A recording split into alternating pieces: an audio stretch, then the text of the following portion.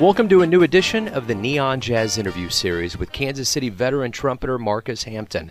He's gearing up for a new show at KC's Blue Room off 18 and Vine on August 12, 2016. This show, amongst many other things, will feature material from his latest 2014 album called Hampton House of Jazz. He talked to Neon Jazz about growing up in Indianapolis as the nephew of the great Slide Hampton and the cousin of the equally great Lionel Hampton. He also talked about his 21-year career as an active-duty military musician, his time in Kansas City, and many more things. So get to know Marcus and dig this interview, my friends. Thank you for taking some time out. I appreciate it. Oh, that's fine.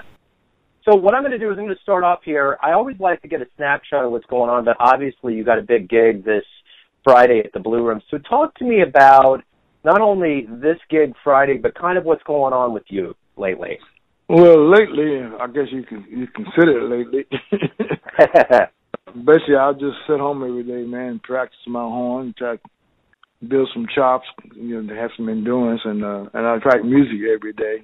I'm not doing much more than that because there's not much for me that I want to do, Talk to me about this gig on Friday. How did the gig come about, and how are you feeling about it? I feel pretty good about this one and compared to all the ones I have played so far there. Chris was basically responsible for me getting the gig because he knew everybody there more so than I do. And he keeps me in touch at that time. Gregory, my tenor sax player, I asked him to pick me up a rhythm section together compared to the one I had last time. So he done that, and so I got some super players, man, they're going to be playing on Friday, and I'm very pleased with it so far. So this gig is going to obviously showcase your 2014 album, Hampton House of Jazz, and I want to ask you. Yeah, I want to ask you about that album. It's a great album. Talk to me a little bit about the inner workings of what went into this album. It was an album that happened, I think I recorded in 2006 in Denver, Colorado. They have a lot of great musicians and as well as teachers there. And when I moved there, I went to check out the status of everything that was going on as much as I could around there. And I ran to this jazz club downtown in Colorado, Denver, Colorado, that is. And they had this jazz club that I think been established since 1955 called El Chapultepec. It's for a lot of jazz people, even ones that maybe don't live there, that come there to perform. And it's a nice little jazz club. When I went there and I found this club, eventually me and my wife, because we moved from Tampa, Florida at the time, and I found this little jazz club downtown Denver. And I was inquiring about who's who and whatever. And so eventually when I went there to hear a performance, I ran to a guy named Keith Auckland, who's a tenor sax player as well as a teacher in Denver. And sometimes he couldn't make all his gigs, so he gave the gigs to me to play. So that's how I came to be involved with those cats there. And the same token, he'd known a lot of people at the time around there that I didn't know. And I was going to do a recording, and I asked him, could you put me together some guys that we felt could do the recording and make a nice recording. So he did that, and that's how that thing came about. And that was my first album. And all those songs on that, which was about 12 songs, I wrote them all myself because I wanted to have a chance to put my stuff out there, so to speak. So I'm going to go ahead and go way back in your life here, growing up in Indianapolis. Obviously, you came from jazz royalty, being the nephew of Slide and the cousin of Lionel. But talk to me about growing up in Indianapolis and how you kind of got those seeds of not only jazz but music in your blood. Well, when I was a little kid, about 7, 8 years old, my father gave me a cornet. And they were so busy, I tried getting this up together because none of my uncles and aunties in the family didn't read music at that time, especially during the Second Year War. And they didn't learn how to read music until after the Second Year War. But my father gave me a cornet, and I was in elementary school. I used to carry my cornet to school every morning and play the flag up. And when the school let out, I play the flag down.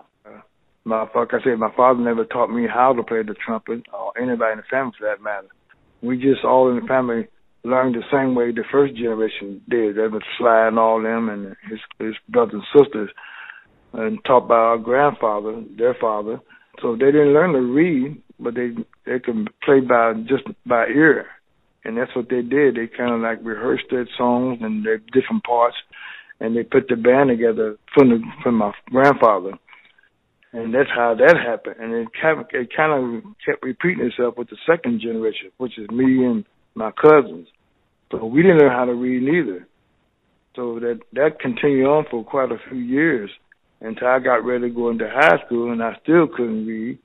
But they didn't require us to do any whole lot of reading or sight reading, nothing like that. They just want you to learn the melody of songs and be able to play these parades and jamborees and things like that. So that's how that came about. And drafted into the military, which was 1961, I took my basic training out here at Fort Leonard Wood. In my 8th week, I think, of basic training, they had a band on post there, that was a post band, and they send those musicians over to talk to anybody that may be interested or maybe had some kind of a musical background. So that's how I got to go back to that particular post for that different sort of training. So I had to go to an audition, and the audition became kind of strange to me because I knew I couldn't read, so I'm trying to figure out how I'm going to get through this audition. And the guys and that was giving me the audition with the CO and the first sergeant and all of them, they had me in their office and they asked me to play certain things, like certain scales, and I did that because everybody can memorize scales. And that was one phase of it. Then they asked me, but let's check my sight reading. And I knew I couldn't sight read because I couldn't read at that time period. They said, well, we're going to check it anyway. And so they picked this piece of music on the stand, and they asked me to look it over and let them know when I was ready to go ahead and start playing. So I looked it over, and I knew I couldn't read the music, but I looked and saw certain things like the sharp, all the flat that was in the key that it was in. And the main thing I saw, the title of the song was "Come Thou Almighty King," which actually a song I learned probably in kindergarten or watching Sunday school or something. So I knew that song inside and out. So they gonna say, well, okay, Mr. Hampton, are you ready to perform? I said, yes, sir. And so they counted off, and I started playing. It's a nice, slow, church-type ballad, so it wasn't nothing really to do. And they thought I was really sight reading, but I wasn't. I was just playing by memory. And so they didn't really know, and I didn't tell them any difference. So I was accepted in the band program in the military. I always ask about albums that would sway folks when they're younger, and obviously growing up with Slide and Lionel, you had to be enormously inspired by their playing and their influence over you. What kind of memories do you have growing up of them and what they taught you and how they really got you involved in jazz? Well, Slide has been the most famous we have even to this day. When Slide was about 15 years old, he was writing music as he basically trying to write now, or writing he's doing now. So he was the youngest of all the siblings. So we kind of admired from what he was able to teach himself, or even some schooling he got from Jordan Conservatory back home. So that was the thing. I used to listen to him and his brother, we call Mayshaw. His real name is Bill. He played trumpet, and him and Slide used to play together a lot of gigs around town. I noticed when they were young, they used to be in the basement of where we was living at, and they would be running over these songs and listening to records and playing on a record before they go on town that night and start performing. That was one instance that I remember. And the Baston family was just doing what they regularly do, learning their songs and putting the big band together. It was the family band. But if you had the chance to talk to some of the older generation, that first generation, they would tell you that we're not jazz players. They're just entertainers. And they tell you that's what they was all about. They were entertainers. Because grandfather had them doing a lot of things besides trying to play swing music or jazz. Jazz was not a big thing for them at that time. They were coming along because he had them performing when they were 3 and 4 years old on the road as little kids of the first generation. Because granddad and grandmama, they had 12 kids. They lost 3 of them. So they raised 9. Wow. And that 9 is only 3 of them left now. And that's Slide, the youngest, Mayshaw, the next oldest, and Dawn, who lives in New York. And Dawn used to play alto sax when she was younger, but she don't do that no more, and she's in not good health right now. But Dawn had a lot of experience singing and dancing all around the world, and She was in a few movies, so she's in the Malcolm X movies and things like that. Even myself, when I was in the military, and I was living in Georgia at one time after I retired, and I used to go over to Tuskegee and play with people over there at the time. And the thing I kind of forgot about it, but it kind of went back to my mind as I got kind of thinking about it. I played a gig over with Spike Lee's auntie. Her name is Consuelo Lee. She used to play keyboard, and she used to teach at a lot of universities there. And that, I thought that was something really to think about. You play with somebody like that had that kind of stature. John Lee was Spike Lee's father, played bass. I never got a chance to meet him, but I didn't get a chance to meet Spike Lee, but I played with his auntie. Right on. So let me talk to you about your 21-year career as an active duty military musician. You went all over the world, had many experiences. What was that like for you? The music part of military life is great. And that other stuff, you can keep that. Because that's never been well, when you're an entertainer or musician, you don't think about wars and all them kind of things. You think about the love of music and what you're doing, and you consider yourself pretty fortunate to be a musician or entertainer of some sort. A lot of people like to be, and you'll find people come up to you and say, "Could you teach me to play like you?" Or I wish I could play like you and all that. I said, "No, I'm a certain person. I don't do things a certain way."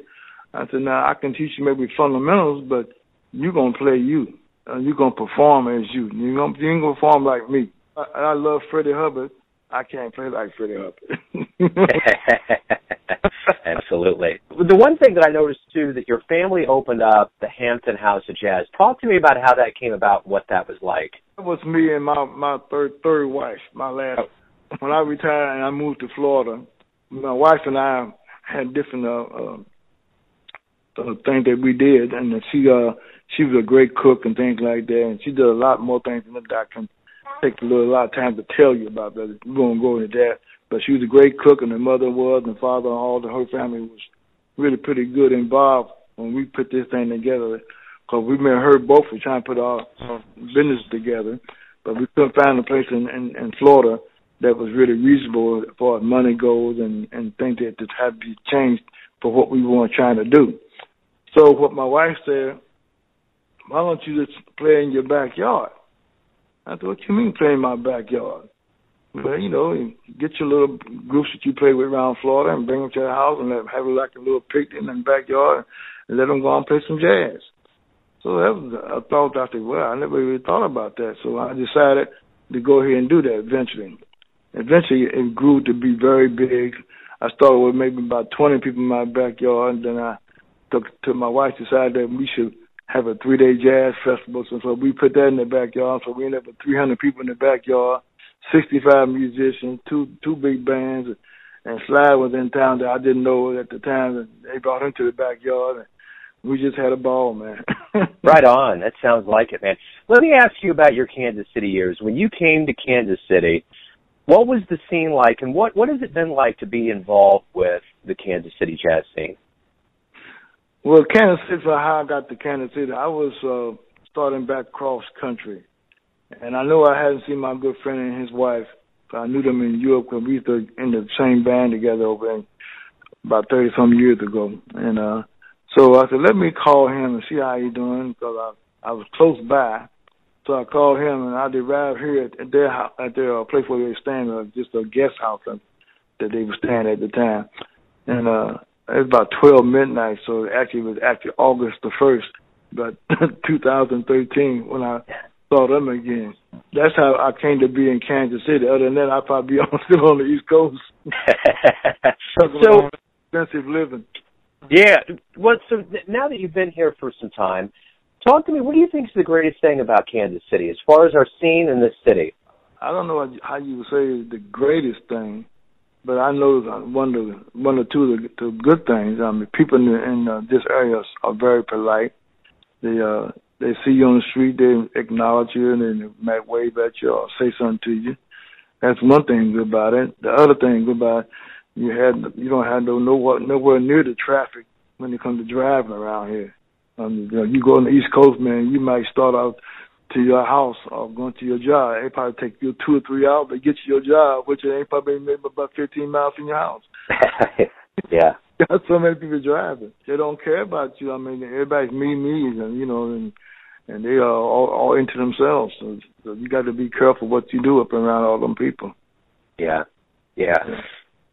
You know, the one beauty of being in Kansas City is that 18 and Vine, and obviously around the Blue Room, there's such a history of jazz that's gone on. Let me ask you this. If you could get into a time machine and see anybody, who would you want to go see, and where would you go to see him? I'm provocative to think and they're not famous, and this is kind of like when you get a certain age and you lost all your relatives, or most of your relatives, like your father and your mother, or grandfather and grandmother, you wish they were still alive. Yeah. So you can measure the accomplishment and you can see what they really think about it. Because there's a lot of things that even like, for instance, like if I tell you about everybody that's living today, especially here in the United States, I bet you none of them would never imagine that we're going to have our first black president. You see what I'm saying? Yeah, absolutely. So I can use that for analogy. That, it's the same thing that you have people in your family that you never got a chance to really know, or they didn't get a chance to know you. Yeah. So we just had a family reunion about a month ago now. The family has grown to a humongous size. They're probably bigger than the Austin family, I would say. That's how big it is, man, because we only got 3 people left now that come out of that first generation. That's Slide, the youngest, and Mayshow, we call, and his real name is Bill Hampton, who played trumpet. He's about a couple of years older than Slide. Slide's 84, and so they count 86, 87. And Dawn, who's the oldest of the last first generation, she's the baby of the girls, and she's 88, and she can hardly walk, so she's not in real good shape no more. But their spirits are up. They still have the great feelings about certain things they deal with in life. So let me ask you a general question. You come basically from jazz royalty, a very long lineage of jazz. You've spent your life playing it. So let me ask you this. It's a simple question. Why do you love jazz? I love jazz mainly because how jazz was introduced to me, for one, and I got into jazz. I think about jazz as one of the most powerful entities that we all have to deal with. Well, I mean, whether we like it or not. You hear jazz every day. You hear the improvement of music and different other kind of music. And a lot of it came from jazz, because jazz is so innovative that it keeps you going. And you never stop learning, especially when it comes to something like jazz, which I consider the hardest music in the world to play, because you have to do so much at one instance. You don't have a whole lot of preparation sometimes, and you have to just go with what you might experience and what you know. So let me ask you this. Of all of the gigs that you've played in your life and all the fans that you've played for, what's one of the nicest things that someone has said to you after a gig or after listening to one of your discs? What have they come up to you and said? Let me think for a second. What could they just say to me? The first thing they hear is sound. You sound good. If you don't sound good, I don't care what you play, it don't mean nothing, man. In the same way, if you play some music and you don't play with any kind of feeling or any kind of strong expression, people don't get it. And you probably don't get it neither, because if you're not expressing it, then maybe longer you don't get it neither. Yeah. But music, to me, if it's not happening that way, then you haven't done your job. It's not music. It seems to be music to me. It's more like noise. You can hit something on a tuning bar, and you're gonna get a musical sound, that particular pitch, And I'll tell you, all the great musicians that you listen to that playing, why they're great, because the fact that they are expressing their innermost being of themselves, which is the how they feel about what they're doing. And if they can convey that with that feeling they have within themselves, then you're going to have a hell of a performer that's got a lot to say. And I think we all got something to say. It's just how we say it. So this is my final question. I want to ask you, when the world of jazz opens that proverbial book, I know you got a lot more left in you, but when they open up that book and they see your name in it, how do you want the world of jazz to remember you, your legacy, so to speak? I would say mainly someone that was trying to keep that particular artistic thing alive. because I think it's very important about not only jazz, but it's just like you take jazz and you try to keep that going, like you try to keep history going. I mean, you don't have all this history, then you just say, well, it's like what they did maybe some years ago where they had all these books and they try to get rid of all the books because they want everybody to know certain things and they want to have control. That's perfect. That's a great way to wrap everything up. Marcus, thank you for your time. Good luck with the show. Good luck with the show on Friday, man. We're going to have fun, man. I hope you be there and enjoy it, too. Yeah, absolutely, without a doubt. Thanks for listening and tuning in to yet another Neon Jazz interview, where we give you a bit of insight into the finest players in New York, Kansas City, and spots all over the world, giving fans all that jazz. And thanks to Marcus for his time, his honesty, and stories. If you want to hear more interviews, go to Famous Interviews with Joe Domino on the iTunes Store or visit the neonjazz.blogspot.com for all things Neon Jazz. Until next time, enjoy the music, my friends.